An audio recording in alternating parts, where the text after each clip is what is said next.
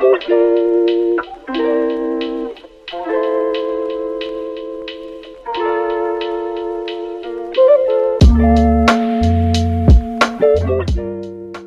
sets out new foreign policy approach. Oppose US unilateralism.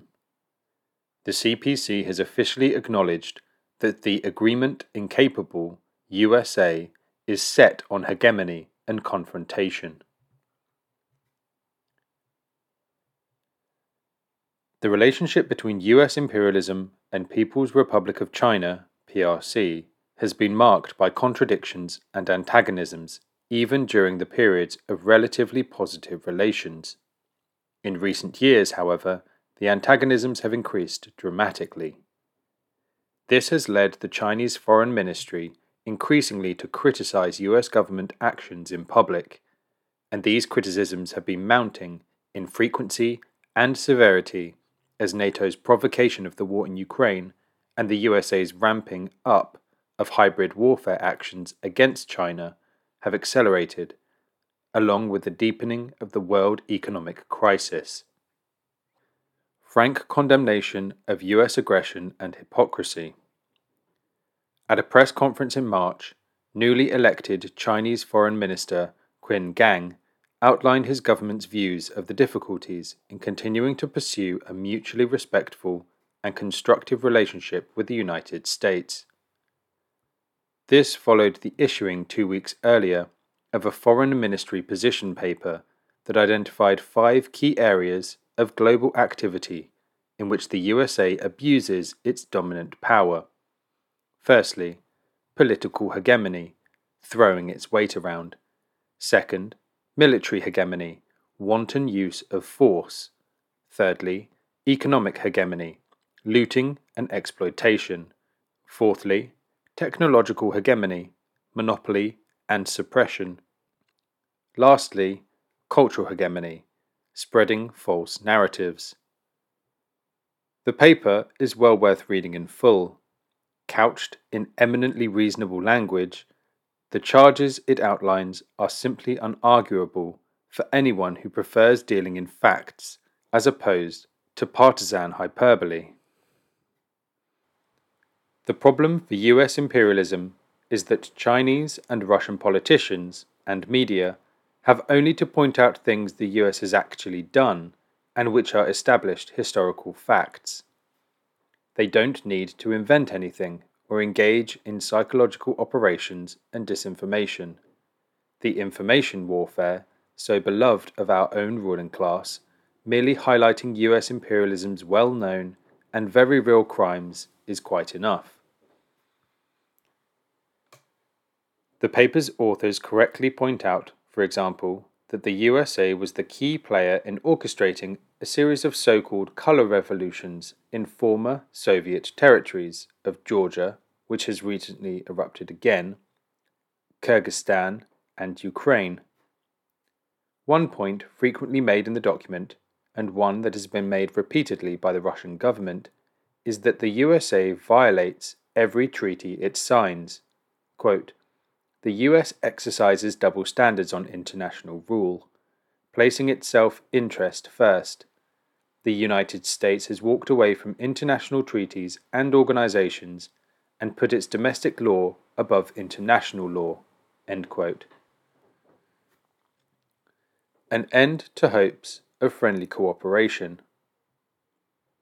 The paper marks a clear break from the determinedly optimistic tone that Chinese government bodies have stuck to in recent decades when referring to US-China relations, ditching euphemism and the previous conciliatory tone and replacing them with a new directness of language and purpose.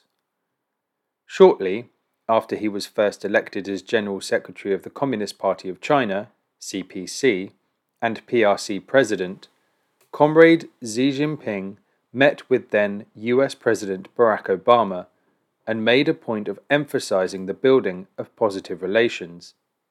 Quote, "President Obama and I both maintain that China and the US should and can build a new model of relationship different from the historical clashes and confrontations between major powers, given the rapid economic globalization and the need for all countries in the world to work together. End quote. Build a new model of major country relationship between China and the US, 7th of June 2013. President Xi had good reason to be optimistic at the time. Following the Great Recession of 2008, the Chinese purchased $173.1 billion worth of US Treasury bonds in 6 months. According to a report in the Wall Street Journal, Chinese investment was crucial in preventing the 2008 mortgage sector collapse from being far worse than it was. This reflected what appeared to be a shared interest in keeping the global economy afloat, with Chinese exports to the USA standing at over $300 billion, and the US being China's largest trade partner. It would certainly not have been in the interest of the Chinese government at that stage to see the US economy collapse entirely. US imperialism has benefited greatly from exporting capital to China, a country whose labour force has been, and continues to be, a huge source of super profits for US corporations. Commodities produced in China at extremely low production costs have enabled the consumer economy in the USA to be maintained for far longer than it would have been possible otherwise. Given that there has been long-term wage stagnation in the USA since the early 1980s, something that even the bourgeois press has had to admit to, combined with deindustrialization, the offshoring of production, aka export of capital, and steadily deteriorating conditions for the US working class, the continuing supply of cheap consumer goods has played a crucial role in enabling the US bourgeoisie to maintain the illusion of prosperity and with it social peace at home. This is a trick that Karl Marx first observed in Capital Volume 1, when he detailed how the British capitalists were able to use their dominant position in the world market to force down food prices for British workers, whilst actually cutting wages. The same is true today. The US imperialists have been using their dominant position in the world market to disguise endless attacks on the working class by keeping prices suppressed. This integration between the Chinese and US economies, coming as it did in the period referred to as globalization, i.e., the rampant extension of neocolonial exploitation after the fall of the USSR, seems to have led China's leaders to hope that continuing on the path of economic integration would lead to the need for rational management of any conflicts that could only damage all sides. The CPC government also hoped that its emphasis on internal development and the fact that it clearly had no ambitions in the direction of global hegemony would enable it to maintain positive relations with the USA. This was reflected in statements such as this one from President Xi. Quote, "We should commit ourselves to growing an open global economy, share opportunities and interests through opening up, and achieve win-win outcomes. We should not just retreat to the harbour when encountering a storm, for that will never get us to the other shore of the ocean. We must redouble our efforts to develop global connectivity, to enable all countries to achieve interconnected growth and share prosperity. We must remain committed to developing global free trade and investment, promote trade and investment liberalization and facilitation through opening up, and say no to protectionism." End quote. Speech to the World Economic Forum, 17th of January 2017. Even in 2017, China's leaders were expressing the hope that relations could be improved with the USA following the election of Donald Trump, although he had declared his intention of stepping up protectionist measures against Chinese companies. US hostility unrelenting. What has actually occurred over the last 5 years, however, is a rapid escalation in US-sponsored destabilization operations in Xinjiang and Hong Kong, together with increasingly provocative moves over Taiwan and regular attacks on engineers and others engaged in building belt and road infrastructure around the world. Consistent with the line taken by every one of his predecessors, President Xi has made it abundantly clear that the reunification of lands seized from China by British, Portuguese, and Japanese imperialism is non negotiable. In 2014, for instance, Xi stated, quote, "For more than 6 decades now, although the two sides have yet to be reunited, we belong to one country and the same nation, a fact that has never changed, nor will ever change in the future. The blood of the Chinese nation flows in every one of us, and ours is forever the soul of the Chinese nation." End quote. Together fulfill the Chinese dream of national rejuvenation, 18th of February 2014. The US imperialists, meanwhile, have consistently sought to exploit internal issues within China in order to destabilize the country. This led Minister Qin to observe at his press conference in March, quote, "The United States claims that it seeks to outcompete China, but does not seek conflict.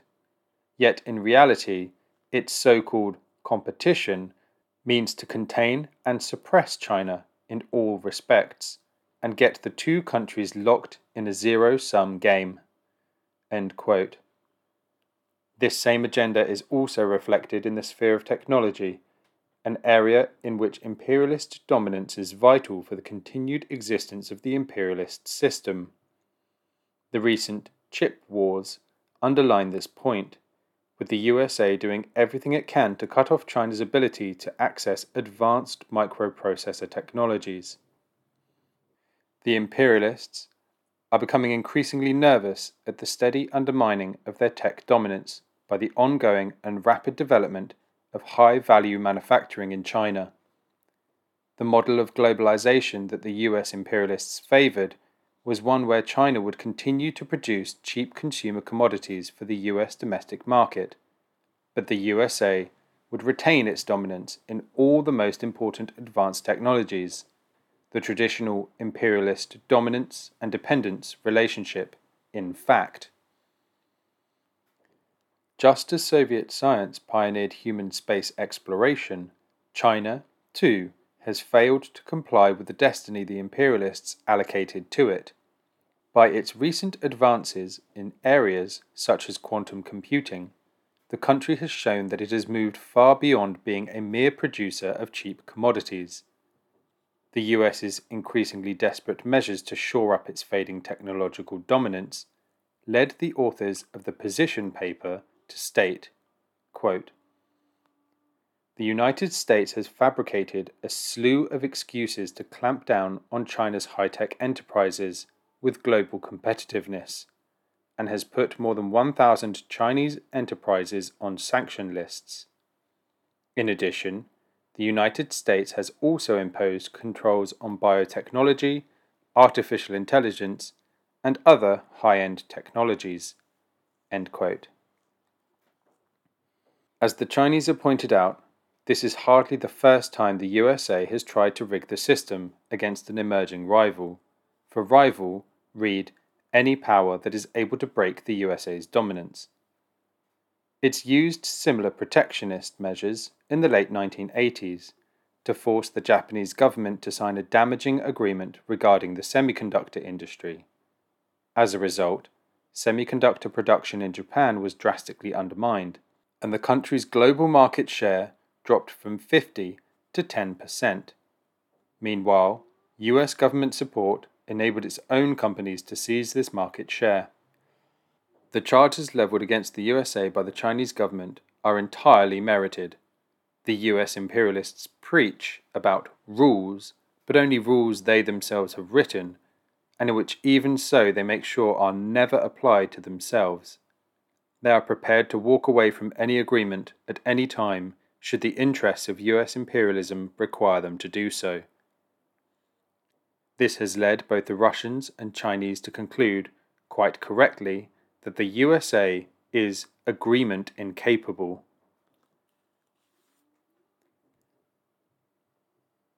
Inescapable logic of imperialism. The question we have to ask ourselves is, why? Why does the US government violate every rule, rip up every agreement, threaten even its supposed allies, and work tirelessly to destroy a country, China, that is an enormously important trading partner? The Chinese position paper concludes by stating, quote, "The United States must conduct serious soul-searching. It must critically examine what it has done, let go of its arrogance and prejudice, and quit its hegemonic, domineering, and bullying practices." End quote. Many in the Communist Party of China will know very well why no amount of soul-searching will stop US imperialism behaving in the manner that it does. The Foreign Ministry's paper states many things that are true regarding the actions of the USA. But what it does not provide is the answer as to why any of this happens. To find that answer, we need look no further than the works of V.I. Lenin and Mao Zedong, both of whom clearly demonstrated not only why the imperialists behave in such a way, but also why they cannot possibly change their behavior. The USA remains the predominant imperialist power in the world today, despite the reverses it has suffered in recent years. Lenin pointed out that the era of imperialism was characterized by the export of capital rather than of commodities, from the imperialist to the dependent countries.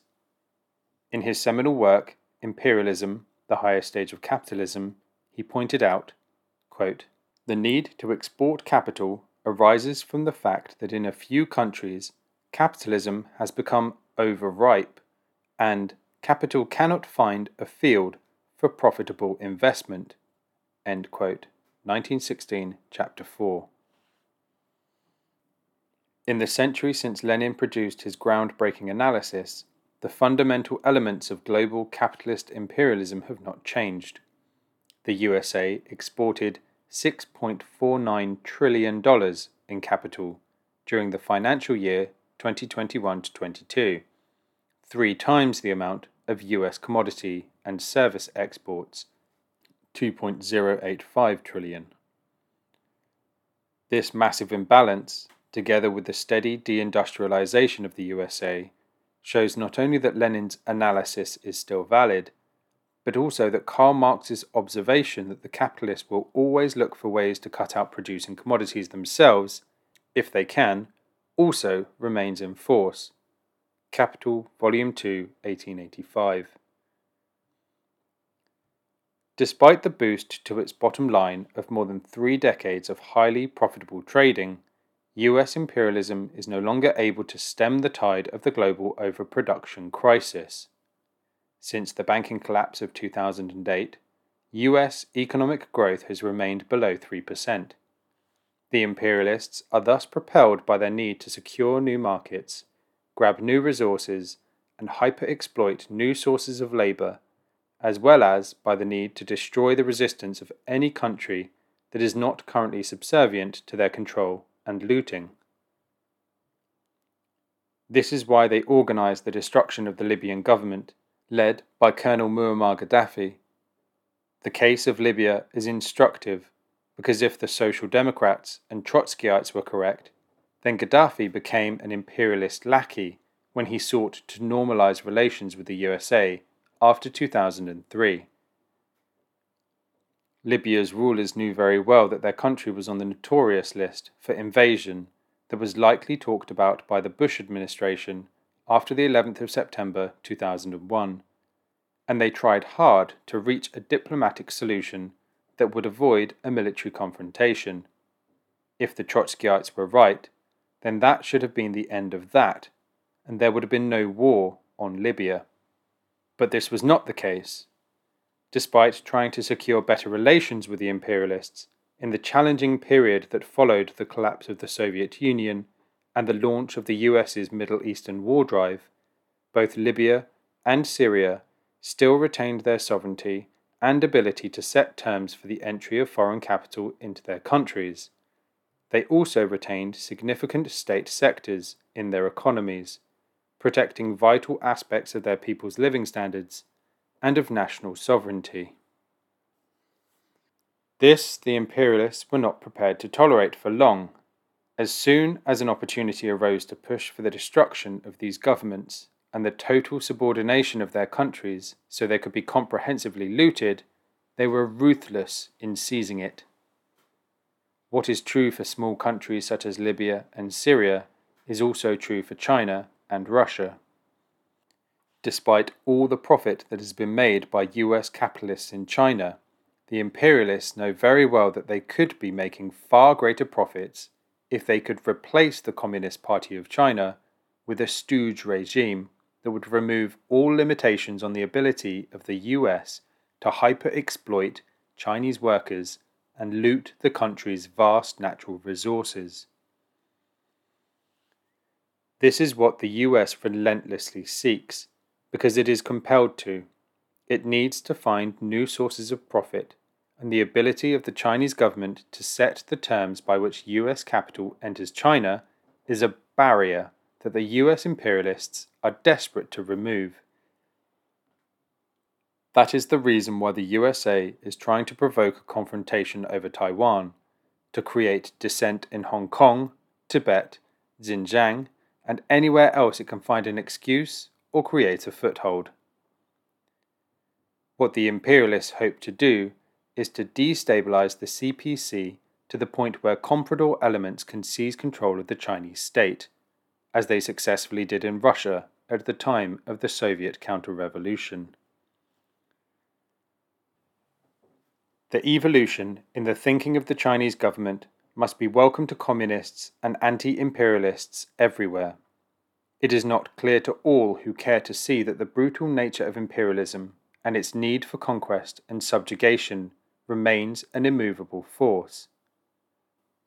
China's leaders have come to a point where they simply have to oppose US imperialism if they wish to retain their independence, and the suffering mass of humanity can only be grateful for this turn of events, for it brings to our side a great and powerful ally in the struggle against imperialism and for socialism.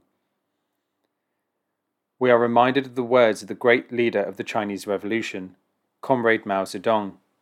Quote, "Now, US imperialism is quite powerful, but in reality, it isn't.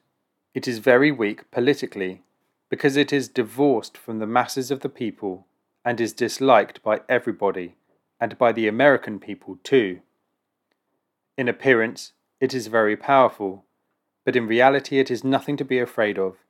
It is a paper tiger. Outwardly, a tiger. It is made of paper, unable to withstand the wind and the rain. I believe the United States is nothing but a paper tiger." End quote. US imperialism is a paper tiger, 14th of July, 1956. Mao's point about how US imperialism is divorced from the masses at home is particularly important. For all the appearance of power that is projected by the US state machinery, for all of its brutality, it remains vulnerable. The gap between the tiny number of bourgeois and their lackeys who run the US imperialist state and the great masses of ever more impoverished workers in America is huge and growing. As Mao also observed, quote, "Only when imperialism is eliminated can peace prevail. The day will come when the paper tigers will be wiped out, but they won't become extinct of their own accord. They need to be battered by the wind and the rain." End quote.